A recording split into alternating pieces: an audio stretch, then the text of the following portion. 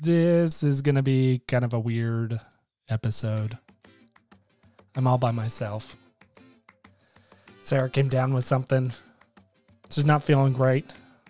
Hope she gets feeling better soon. But, show must go on, right? So anyways, you get an episode where it's just me for the first bit. Good news is you'll hear from her in the middle bit for the interview. But let's get this started, however weird it is.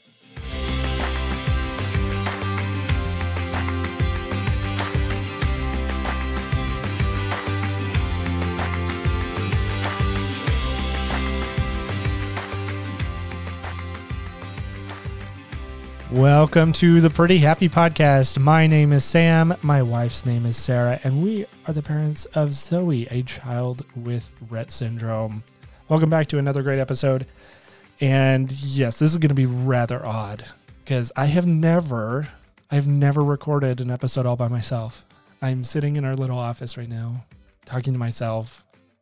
It's really quiet. It's just weird. I've never done this before.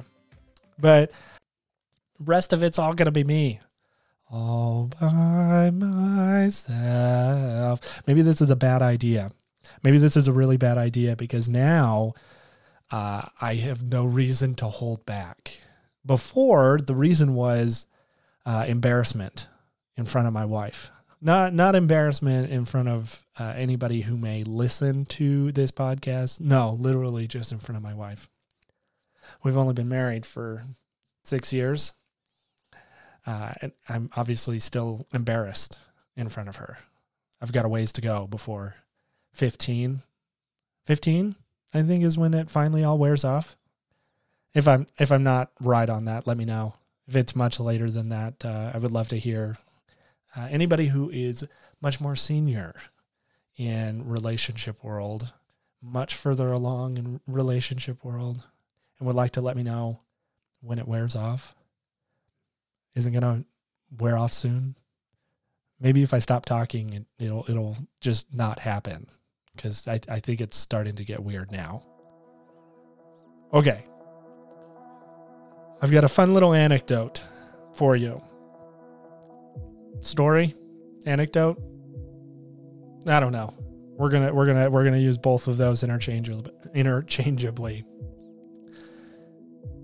As you've probably figured out over the course of this show, we have run into some issues. We've run into some issues with our local school district education system. We've butt heads a couple of times with them. And that's okay. That happens. That happens with parents and administrators and educators. That's fine. So long as we can have a good discussion and find what is best for the student. In all reality, that is all that Sarah and I want for Zoe, is just the best experience for her. I hope that's obvious. If it's not obvious, we need to do better. But that's all we want. And in fact, it's not even just the best experience for her. What we want is as similar of an experience to that of her neurotypical peers. We want her to experience as much as possible. And I'll tell you what, thus far in kindergarten, whenever I talk with Zoe after school, she says that she had a great day. She's had fun at school. She's hanging out with her friends, and we hear reports back saying that there's this group of kids who enjoy spending time with her. It's great. It's really positive. So I don't want this to come across like I'm just ragging constantly on Zoe's school. That's not it at all. We just don't see eye to eye on a few things. I'm not going to get into the nitty-gritty details of what happened in this specific experience because that doesn't really matter. But the long and short is, going into this school year, we had asked for specific individuals to take training on how to effectively communicate and use eye gaze. It's not a lot. It's really not a lot that we're asking. It's a very similar training that Sarah took. She then passed the information on to me. We quickly realized that we were the ones that were hindering Zoe's communication growth. And we wouldn't have known that if we hadn't gone through the training.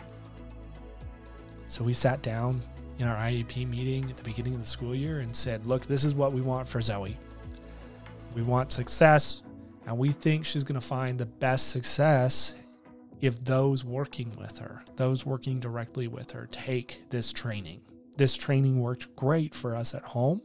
It worked great for Sarah, and Sarah was able to communicate the information to me, which I think says a lot about the effectiveness of that training. If somebody can take that and then teach another person, that's huge.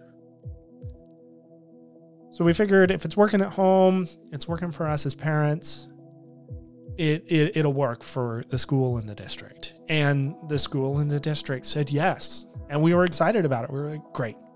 Take the training. It's going to be good. Well, 3 months into this school year, we find out that no one, not a single person, has opened up the course. Okay? So not only has nobody taken the training, they haven't even been bothered to just open up the course. It's online. It's very easy to do. And I get it. Teachers are stretched very thin. And I know that. I know that firsthand.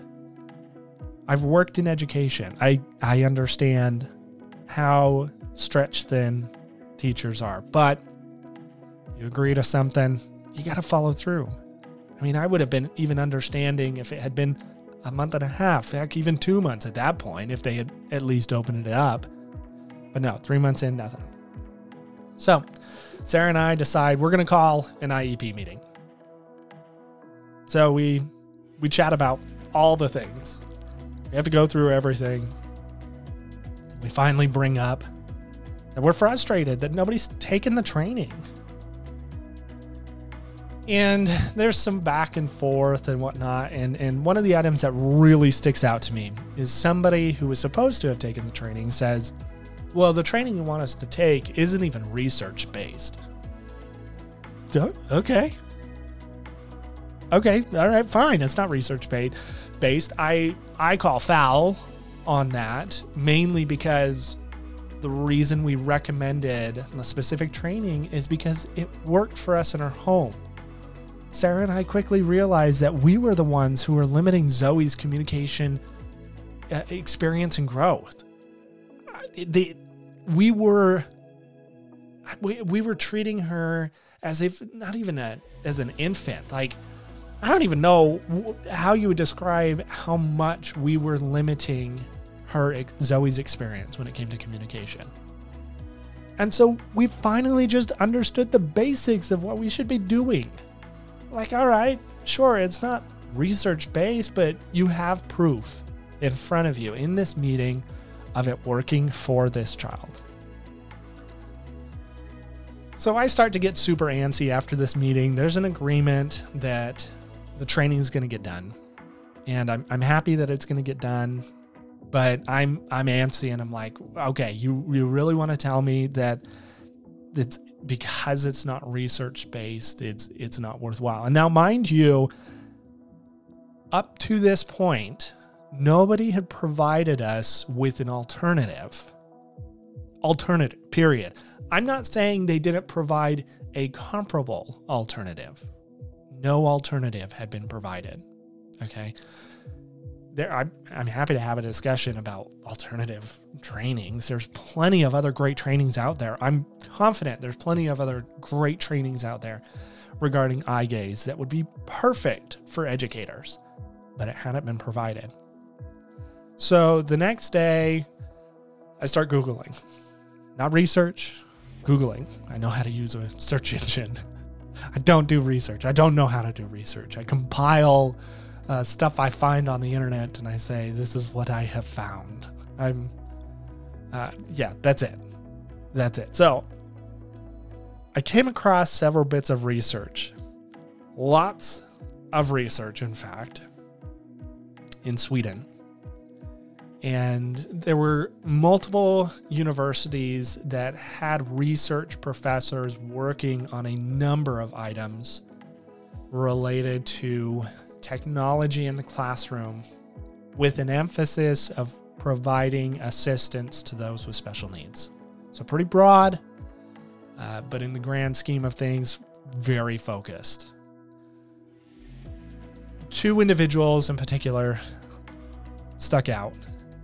As I looked through their publications, I was blown away at the amount of focus they had put into education with those who have special needs.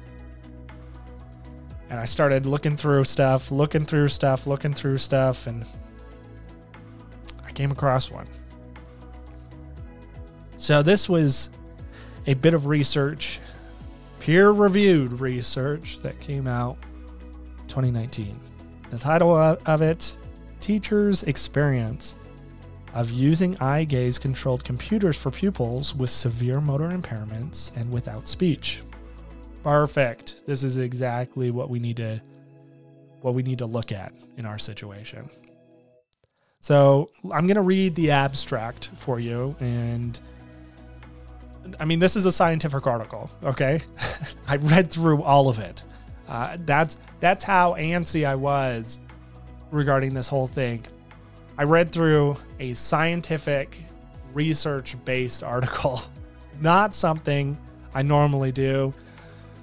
I hate to admit it, I don't care for reading generally, and so for me to go through this from top to bottom, it was a big deal for me. So I'm going to go ahead and read the abstract for you because it's going to outline what the purpose of the study is.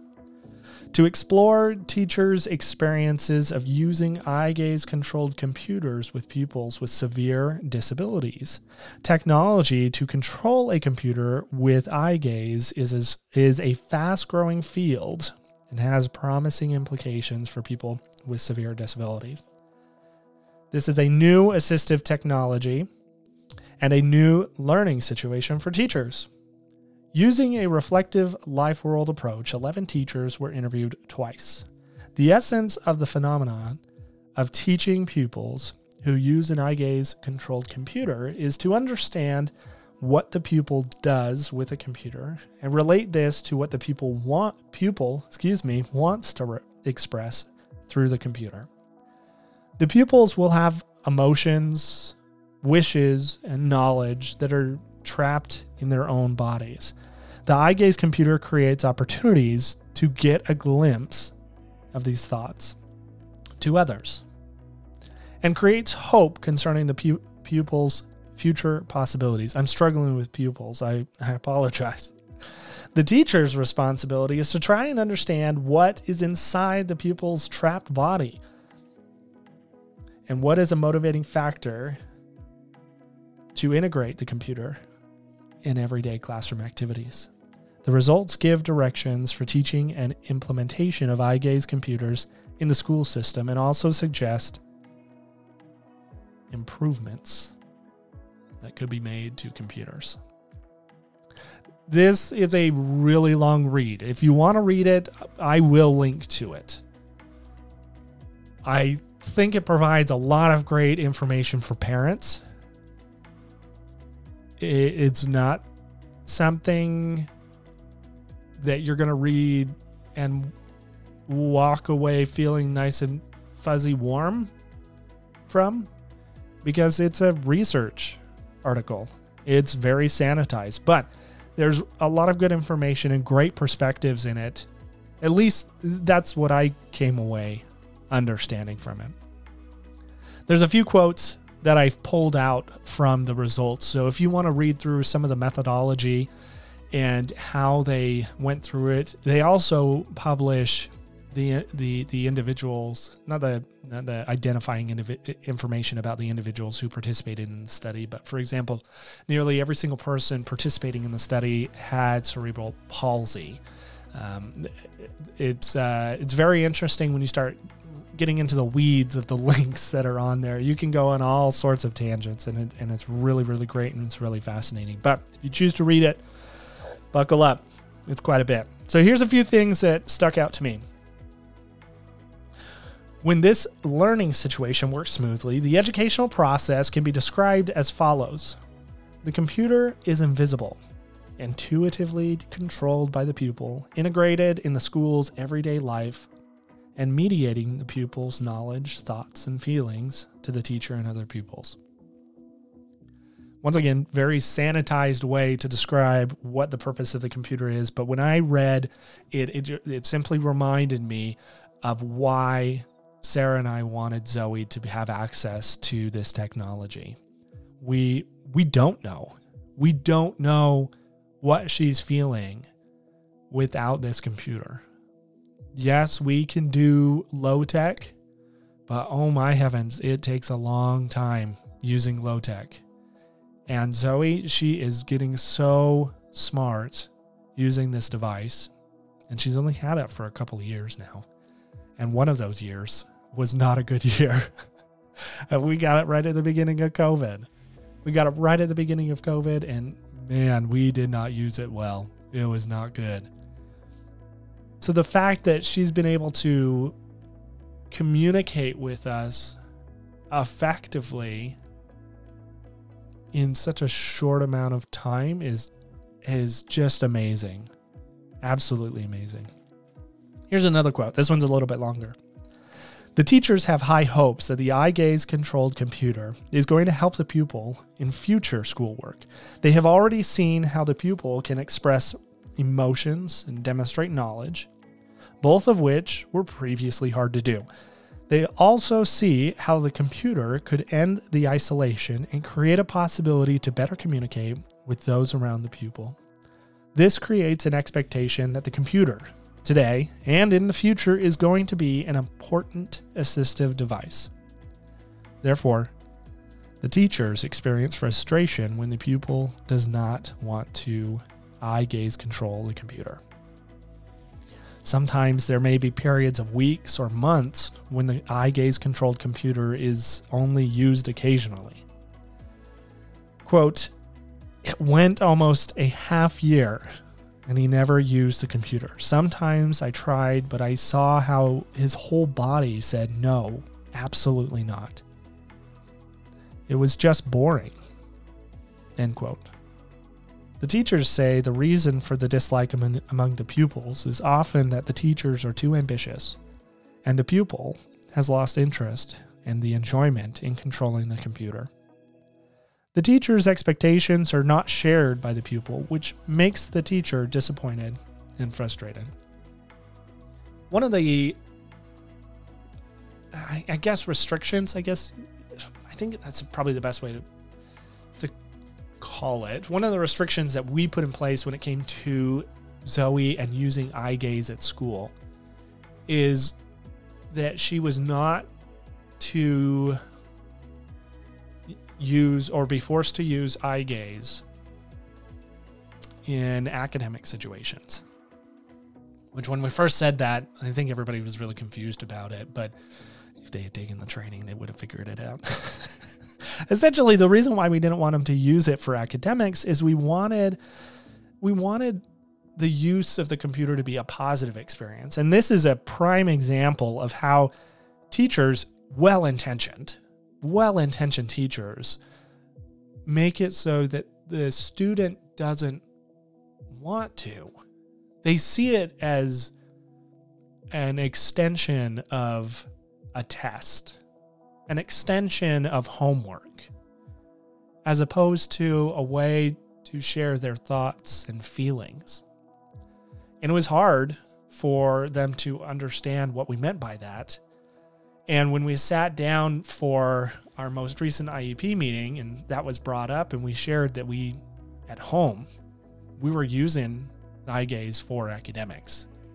Not that we were asking Zoe to answer on her eye gaze, but simply that it was there, and if Zoe chose to use it, great. Otherwise, we were doing low tech. We were focusing on low tech.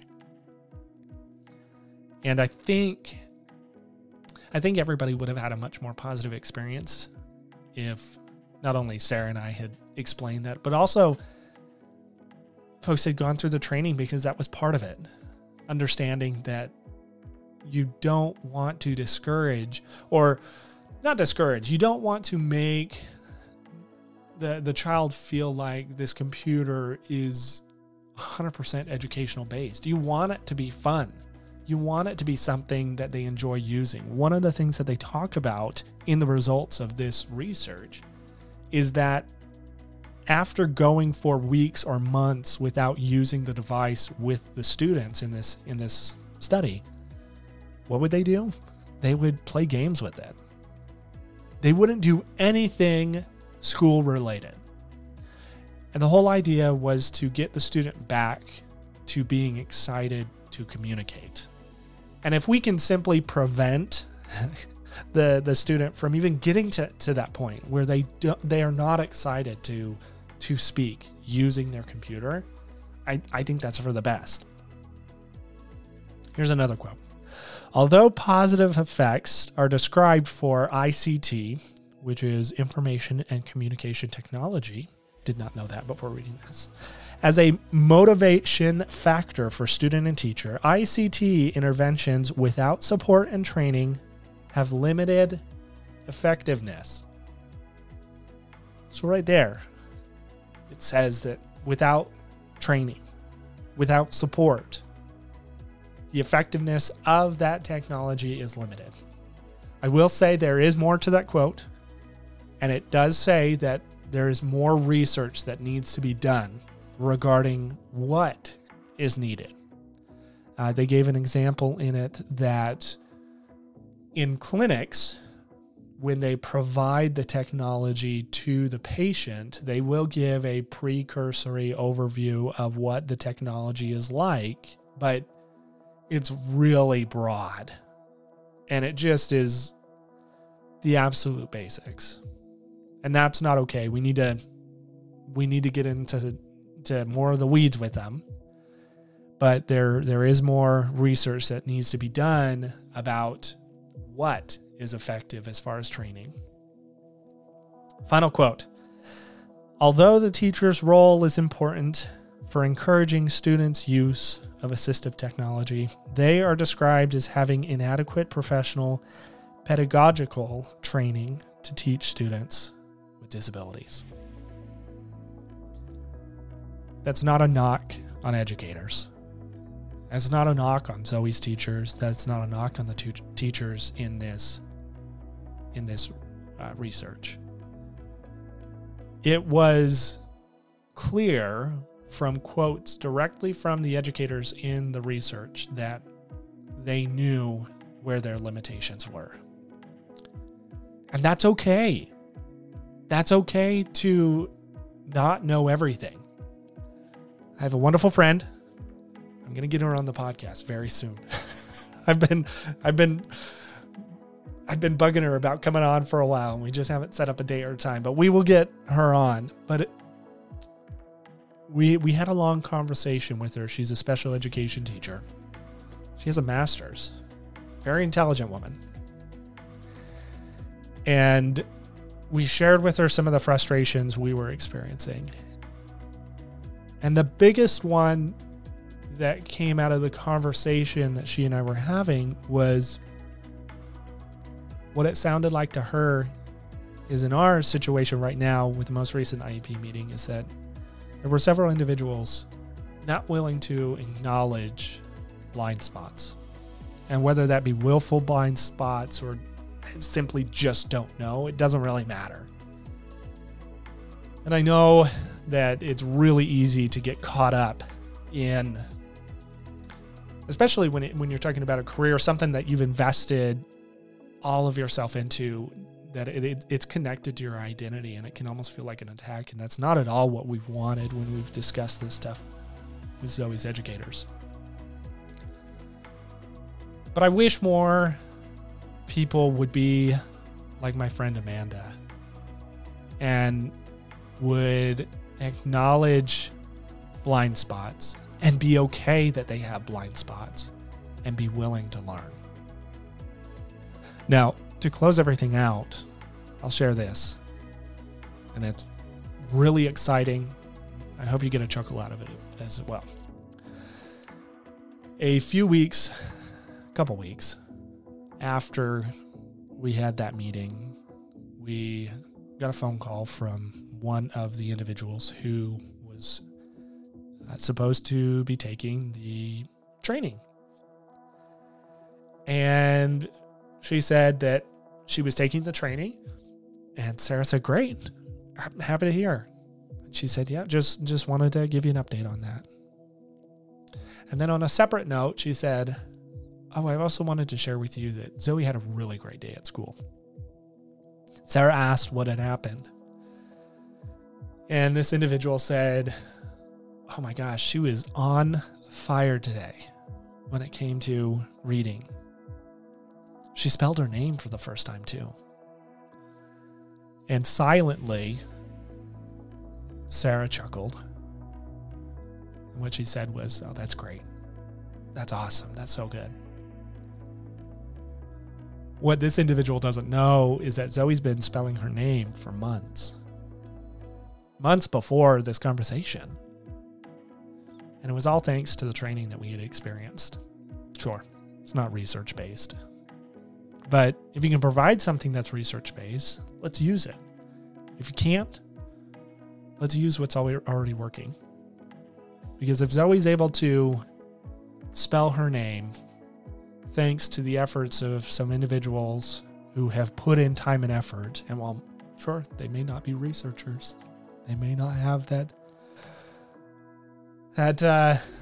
specific, I don't even know what it is that you need, a PhD. Just because they don't have that doesn't mean that what they've created is not worth it.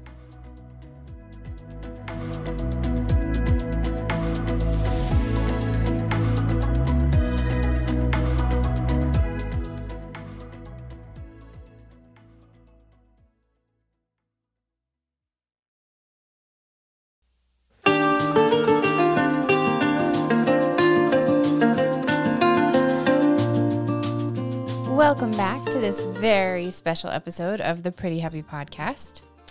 We have a very special guest. It is my mother. Woohoo! Carrie Jolley. Welcome to the podcast. Thanks. I'm glad to be here. Glad to support you and give you some information. Awesome. Okay. So we are going to be getting a grandmother's perspective. Which is really interesting because I know, like, as we were getting Zoe's diagnosis, you had input here and there, but we never really talked about, like, how you were feeling about things or whatnot. So here we go. And I have a box of tissues. Which I might need. I have a box of tissues that I will probably need as well. So, When Zoe first started regressing, what were your thoughts? Like, well, as a grandma / I also worked pediatrics for 19 years, so I could tell there was something off, but didn't want to say anything. Yeah, because this was your first child, and we were hitting all of those milestones initially, so I didn't want to burst a bubble. I didn't want to be the one to say, "Hey, you know what? You need to maybe get her checked." Yeah. But that year, we also had 2 other grandchildren the same age. Yes. And so when we would get together for family stuff after about 18 months, it was very evident that there was something not right. Oh yeah. It was very, very obvious. Yeah. So, as a mom of you and a grandma of Zoe, you just kind of try and gingerly say, "Okay, have you thought about?" I was going to say, you did that. I tried to do that. And the best words I've found for my adult children are, "Can I make an observation?" And then if they say yes, I can offer that information and then keep my mouth shut, which is sometimes hard to do.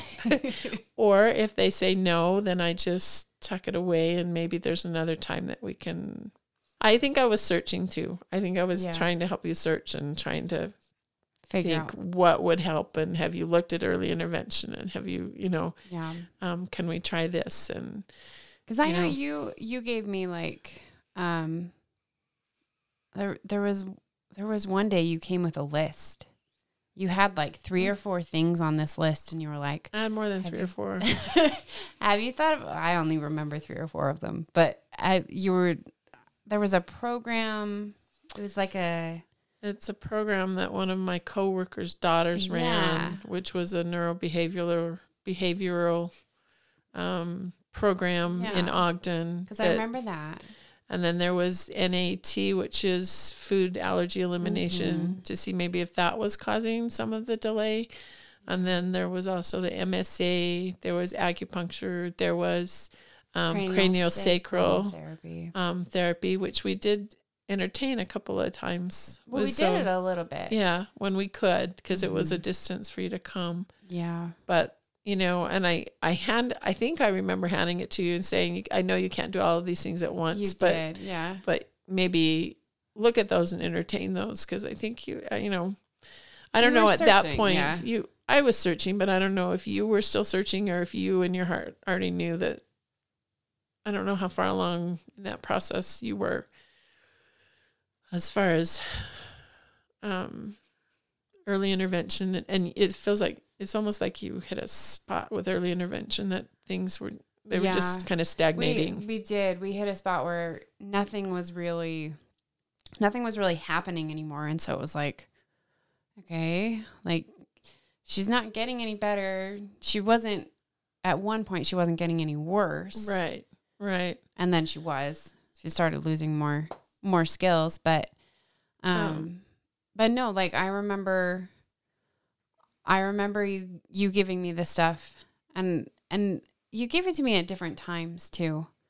And I know that some of the times I was like, I can't do this, and I would just put it aside. Right. And then there were other times that like we tried the craniosacral therapy.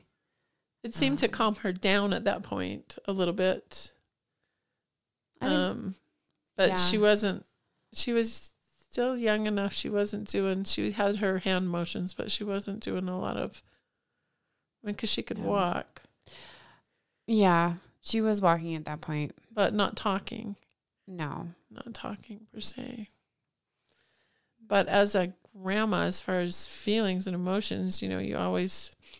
Good thing you put the tissues there. I don't know, the relationship is different from a daughter and a son. Yeah. Right? But you always hope and aspire, you have your own little, not expectation, but like vision of what you want for your grandkids, Yeah. And you always, I think that as a grandparent, you go through not as much as a parent, but you still go through all of those, denial and anger and frustration. The grief process. Yeah. I think you do. So I don't think I tailored events to Zoe, when we had family parties and stuff, but I don't know,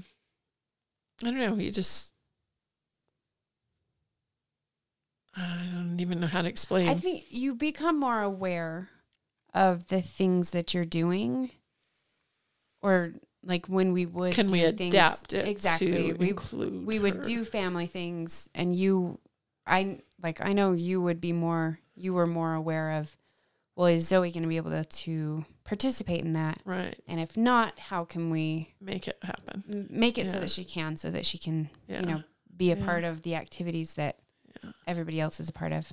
Yeah. And you being the youngest as well in the family, and having younger kids, because I guess Jesse and Sean, they're like Zoe and Peter, or Zoe and Sammy. Yeah. But I don't know. I just think we tried to be more of a resource, not a resource, but a support. Yep. Well, and Just you trying to guys were support. and are. I shouldn't say were. You guys are. It is not past tense. Yeah. No, but you guys are, because, you know, even like when we were going through the process of getting her diagnosis, whenever we needed a babysitter, you or Marta, Sam's mom, you guys were always ready to just jump in and, Right. do you need me to watch the kids while Right. you do this appointment? Do you need Right. this? Do you need that? Like, you were always really good about just being available for us Right. to be able to, like, whatever we needed, you just, I'll come sleep on your couch while you go do this appointment. Like, Come to the house for a 24-hour EEG or Yeah. yeah.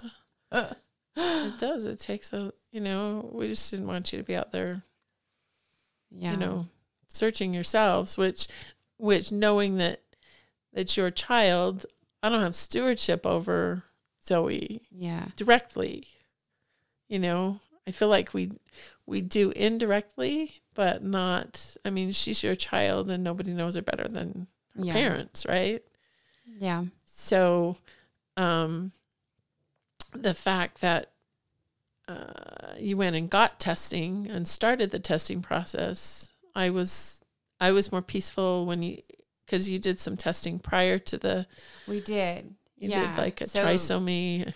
No, it didn't- was I guess They were thinking mosaic, yeah. weren't they? Yeah. Mosaic trisomy 21 we did do that test. Yeah, but you initiated that and started testing, and I so did. I guess I felt like you're utilizing the resources that you needed at the time, and we just Yeah. needed to help support. Yeah. Because we did that testing, and then we also did a cheek swab or a saliva. It was a saliva test, and that all came back normal. Yeah, So we were like, okay, well, now it's what? a process of elimination with all those tests. Yeah, Yeah. And I'm curious though, so the day that we went to the genetics clinic the first time, I had told all of our family, this is just a consultation with the genetics clinic. We probably won't get any, real answers or anything. So don't be expecting anything. I had told everybody that before we went, because I know a lot of people were like, okay, you're finally in, you're going to get answers. And it was Right. like, no, maybe not. Like, yeah. Yeah. Yeah. And you were actually at home watching Sammy. You were at our house watching Sammy when Sam and I went to the genetics clinic with Zoe. And I'm curious if you suspected anything when we got home. Well, I don't totally remember that time. There were 2 times that I remember. Uh-huh. Because I don't remember if she was they wanted to put her on medication before or after that. It was No, it was after that. It was after that. Okay. So no, I didn't You didn't suspect anything. at that point, but I remember you had a cranial appointment, and there was a wreck on the freeway. The cranial appointment was up in Logan. Oh, yeah. You lived in West Jordan, and you had to cancel it. And I remember you getting a phone call. We had met at Costco or someplace like Ogden-ish. Yeah. And then you started drilling me on questions about Wendy and her diabetes. And said, how do you handle it? How do you do it? And you got really teary-eyed. I remember that. Well, because I was wondering. And so I didn't know if that was at that point, I didn't know if that was the initial diagnosis or that was the neurologist saying you need to put her on medication because she's probably having seizures. That was, yeah. Yeah, that was our phone call saying, there's definitely something going on. Brainwaves. With her brainwaves. And they wanted to put her on medication. And at the time, I was struggling with balancing the the not knowing, because they suspected seizures, but they didn't actually see any seizure activity. So it was, do we put her on the medication, hoping that if she is having seizures, it controls it, or do we not put her on the medication, hoping she's not having seizures, and that's her baseline? Right. She would have those little shaking episodes, though, right? She did, but at the time, the neurologist that we were working with, he suspected that they were seizure activity. Right. But he was a good neurologist. He just didn't know everything. Right. Right. So he was making the best decisions with the knowledge he had. Yeah. Right. Yep.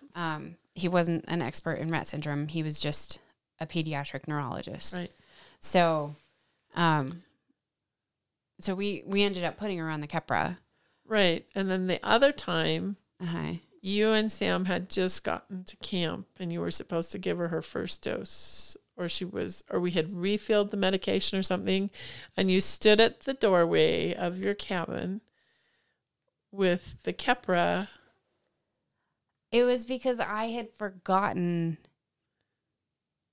it or something. No, there was something in the bottle. There was a floaty or something in the bottle. That's right. But I think that was her first dose.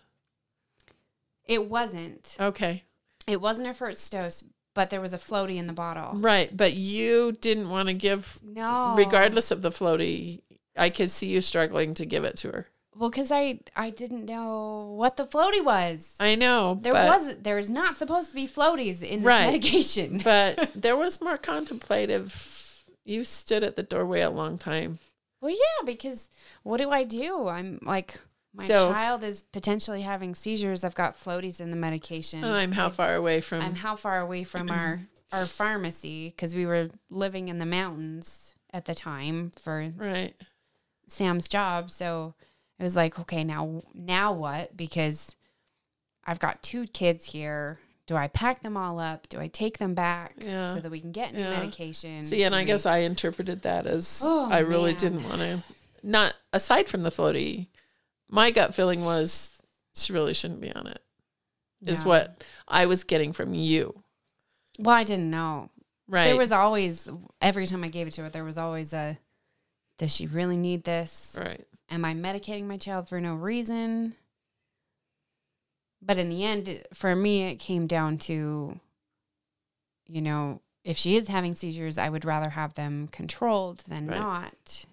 And I was asking all the questions of, can you be weaned off of this? Is it going to be, is she going to have to be on it for life? And I was just supplying you with more questions than you probably wanted at that point. No, but I think at that point, like, you were giving me the questions that I needed to ask, but wasn't able to get past the emotional side of things to get to the medical questions. So I did appreciate those questions when you asked them to me, because I was like, I have no idea. And that's a really good thing to know. Yeah. But I think, for me, it came down to I want the seizures controlled if she is having them. And at the time, it wasn't until she got off the medication that I realized how much it was changing her personality. Or it was subduing her personality. Because I didn't notice it at first. Like, I really didn't notice, because it was really, really gradual. And she didn't have, like, a lot of big outbursts or anything like that. Well, she's a pretty mellow little girl. Always happy. Yeah. When she did cry, it was heartbreaking for all of us. This poor little frowny face. Because she didn't cry unless she was really hurt and really upset. Yep. Yeah. Yeah.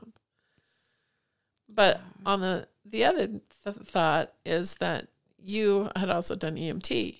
It was. Yeah. Right. And so you were also medical too. So you've got that struggle in you to,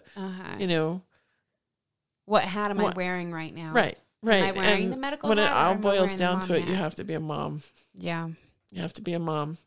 And it's good to ask the questions, good to know the questions to ask, but you have to be a mom. Yeah. So I'm also curious, did you know about Rett syndrome before Zoe was diagnosed? Nope, I did not. Interesting. I did not. I don't recall any. I worked Like all the time. primary children's for 19 years, and I don't remember any child coming in with Rett. But my question, having worked with kids and kids with special needs, was how many Rett kids are just dumped under the autism Misdiagnosed umbrella. I just call it an umbrella because, whether it's because of financing or docs doing the best they can with the knowledge they have, or just don't know, or just not out there and aware of it. And in my other clinic that I worked at, there's one gal that her mom said she developed fine until she had her hepatitis B, and then she just lost everything. Mm-hmm. But her tendencies are very Rett tendencies. And she's now in her 25 to 30 range. But it's the hand movements and the rocking. And so I thought a lot about her. And at one point I was going to talk to the mom, but then we never connected after that. And then I had quit. But I think there's a lot of kids that just got put under that umbrella. Yeah. And I know testing is expensive. It is. So it's hard, but you got to have the right direction. Right. It makes it so much easier when you actually know what's going on rather than just, well, let's try this. Let's try that. Let's, yeah. Yeah. Yeah. And go ahead. Oh, I was, no, you. I was just going to say it, the fact that you were doing something. Yeah. Helped me as a grandma, but I always wanted to make sure that I was trying to not undo what you guys were doing. I wanted to be involved. I wanted to, okay, this is what we're doing. And you cut up her pieces and she can do it with her, Yeah. Cut up her pieces of her food smaller and stuff like that. And so, and that was even before diagnosis. I wanted to know, okay, what are we working on? And yeah. And we tried, I feel like we tried really hard to make sure that any family that was, around her at all knew, like, this is the things that we're working on in therapy. We're going to do this and this and this to try and help with this or that. Right. And I feel like we did a pretty good job of making sure that, whenever we went to somebody's house, okay, this is the new, right. This is where we are right now. Right. Right. And you did. You do, and you do now. Yeah. We try to make sure everybody's all on the same page. Right. Right. Right. I'm curious, how did you feel when Zoe got her diagnosis? Like, I know you said you felt calm,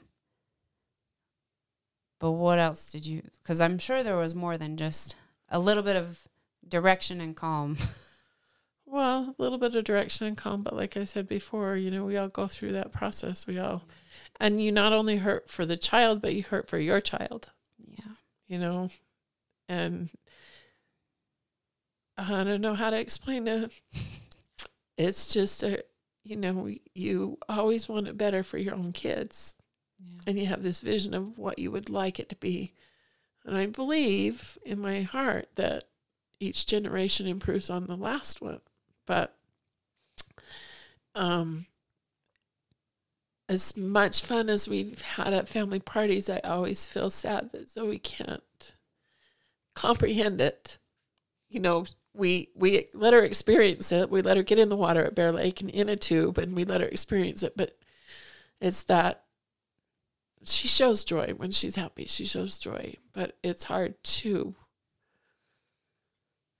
not know that she's really not. She's all there. She's a sassy little 5-year-old. She is. It's hard to know that the connection's not there, and that, it's hard to see her not enjoying it the same way that everybody else is. Yeah. So that is hard. That is hard. But I think that, like I said, it's hard to see your kids struggle. You don't want them to struggle. Yeah. And yet struggle makes us stronger. And, you know, the things that you have ahead of you, but I also know that things were put in place for you. Hindsight, 2020, right? That 2020. 2020, yeah, 2020. No COVID intended. 2020 vision is just, you know, oh, so maybe that's why we were supposed to move to Colorado, because you moved to Colorado before you got that diagnosis, didn't you? No, well, we had already decided, and we hadn't moved yet. You hadn't moved, but Sam had a job in Colorado before you got the diagnosis, and, you know, moving from there to here, but all of the opportunities and the programs and everything, you know, there's, you were definitely led to Colorado, which also brings a tug of heartstrings to your being a grandma. Being a long distance grandma is hard. Yeah, it is. Well, okay, I say it is, but I'm not the grandma in that situation. But you know, you always try, and you always want, and you always, you know, just try and be there. Yeah. How has having Zoe in the family changed your vision of the family? Because, you know, you said you had a vision of how things potentially were going to be with your grandkids and your family. How has having Zoe changed that? Well, you know, having those three all together, you know, I grew up with cousins that we met at Grandma Miller's every Sunday, and we played, and we did dress ups, and we did all sorts of things, you know. And so watching the other two that are that age and Zoe, it's like you didn't want her to get left behind. You know, you wanted to be able to have them understand. And I think innately they do. Kids are pretty accepting. Yeah. Right? Yeah. So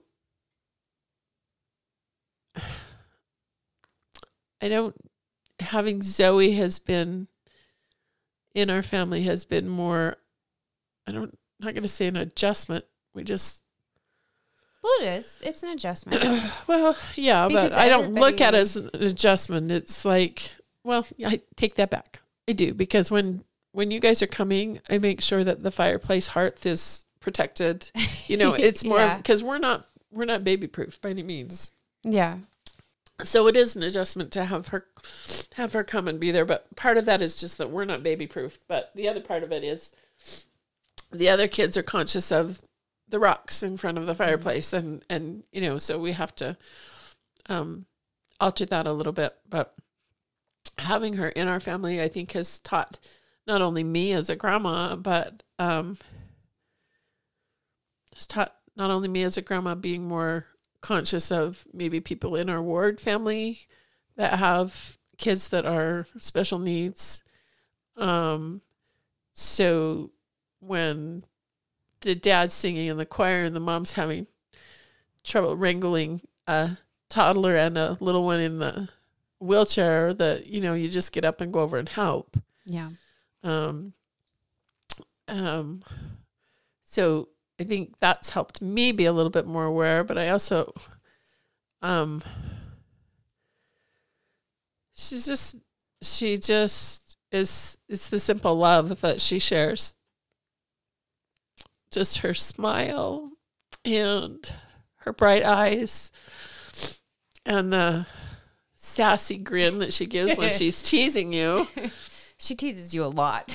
Yes, she does, because sometimes I don't take the yes and no cues very well. I'm out of practice, and she takes advantage of that a lot. Yes, she does. So, you know, I just think that it's just a pure love, and you can't, you know, they attract people. They are gatherers, if you would.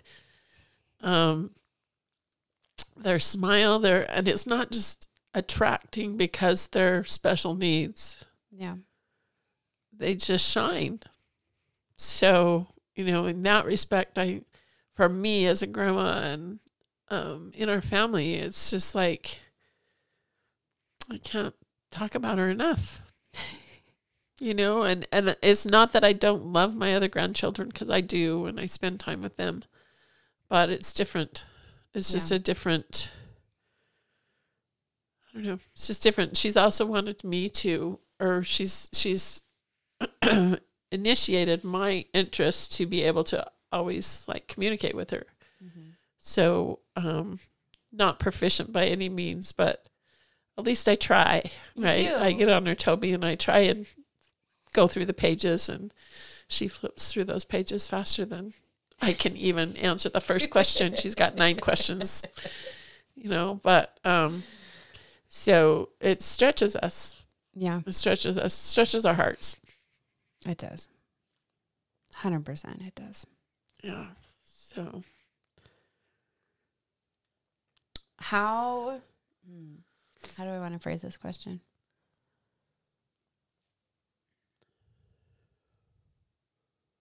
What? Nope.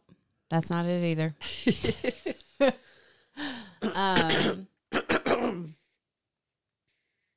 How have you seen Zoe changing me and Sam? That's going to be a hard question as far as Sam goes, because we got married really quick and had Zoe really fast. Yeah, but you told us you were going to have kids really fast, so I didn't think anything about that. Yeah, but how do you think having Zoe's changed us? No, you might have to skip that question. Let my brain think about that for a minute. But, I mean, it caused you to grow up a lot. You dumped into a big kettle, big, deep kettle, right? Yeah. But I'm going to say you and Sam were outspoken. I mean, if you felt strongly about something, you voiced an opinion, but it's different when you watch your kids have to now advocate for a little one that can't, right? Yeah. So I think in that respect, it's opened up your world too, to help the rest of the family and teach the rest of the family that, maybe we should be aware of this or that or the other. You guys have always been very inclusive with people in general. Yeah. In fact, I was talking about that with somebody the other day, just because of where we lived when you were little, but where we went to school, and even our Germany experience when we went to Germany, and you were very accepting of everybody. It didn't matter if they were officer military or just active military or civil service or whatever, the kids or the friends that you ran with. Yeah. You were just very accepting. I see you search a lot, but you searched a lot anyway. Try new things. You always tried new things. You always, thought, well, maybe there's a better way to do it. And I think it has, the things that I see you do on outwardly, it's what experiences can we provide Zoe and the rest of our family, and so in a long-term perspective, I think that probably, I don't know, maybe that changed, maybe that didn't, because as a mom and a dad, you have a vision of what you think your life will be like too, right? And when that changes, then do you just give up, or you just say, it's not that we can't, it's how do we make it happen? Yeah. Right? So I think you guys, like I said, I think you guys grew up fast, especially, newly married, baby a year later, and then, 2 other kids besides. Yeah. and having to open your hearts to make it all happen. Yeah. I think the strong point for both of you is that you always talk about everything. We do. We try to. Yeah. Well, no, try to. you try to. You try to. But the big things, you guys always, well, let me check Yeah. with Sam or let me check with Sarah. Or, it's always, like I said, you're always trying to find a way to make it happen and not just just say, oh, well, this is us. This is just the way we are. Yeah. But it's like, well, why can't we take her rock climbing? Or why can't we, let's make it work, give her those Yeah. experiences. So, it's a service that it's a service that you don't necessarily want to have to provide sometimes, Yeah. right? Yeah. But That's fair. it's a service that changes you, Yeah. changes your heart when you have to care for something or someone, and that you're not the priority, but they are. Yeah. That's true. Well, my face is all wet now. So thanks for that. You're welcome. I needed to wash Thanks my for face. my face being wet. Yeah. It's always awesome. She is. She's amazing. She's amazing, that girl is. She's very intuitive and knows she knows how you're feeling if you're not even talking to her. She can sense that. Yeah, she can.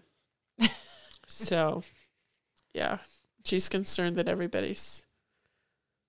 genuinely concerned that everybody's okay. Yeah, she is. She's a sweetheart.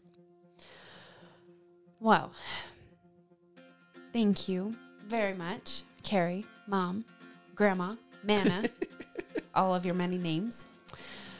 Thank you for sharing your perspective on being a grandma to Zoe and mom to parents of Zoe. I've liked this. I've been crying a lot, but it's been good. It's been good. I'm grateful that you asked me.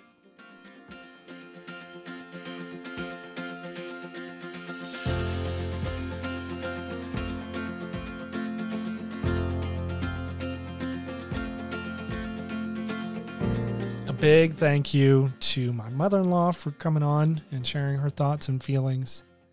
And of course, thank you to Sarah for taking on that interview as well.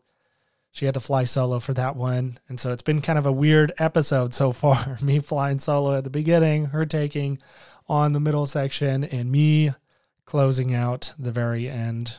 But that's kind of just the way we roll sometimes. Well, it's now time for Can't Leave It. Can't leave it. Normally Sarah does that part, but I had to do it all by myself. Very weird. Well, my Can't Leave It is that recently I have reconnected with a passion that I connected with in 2018. Go back to 2018.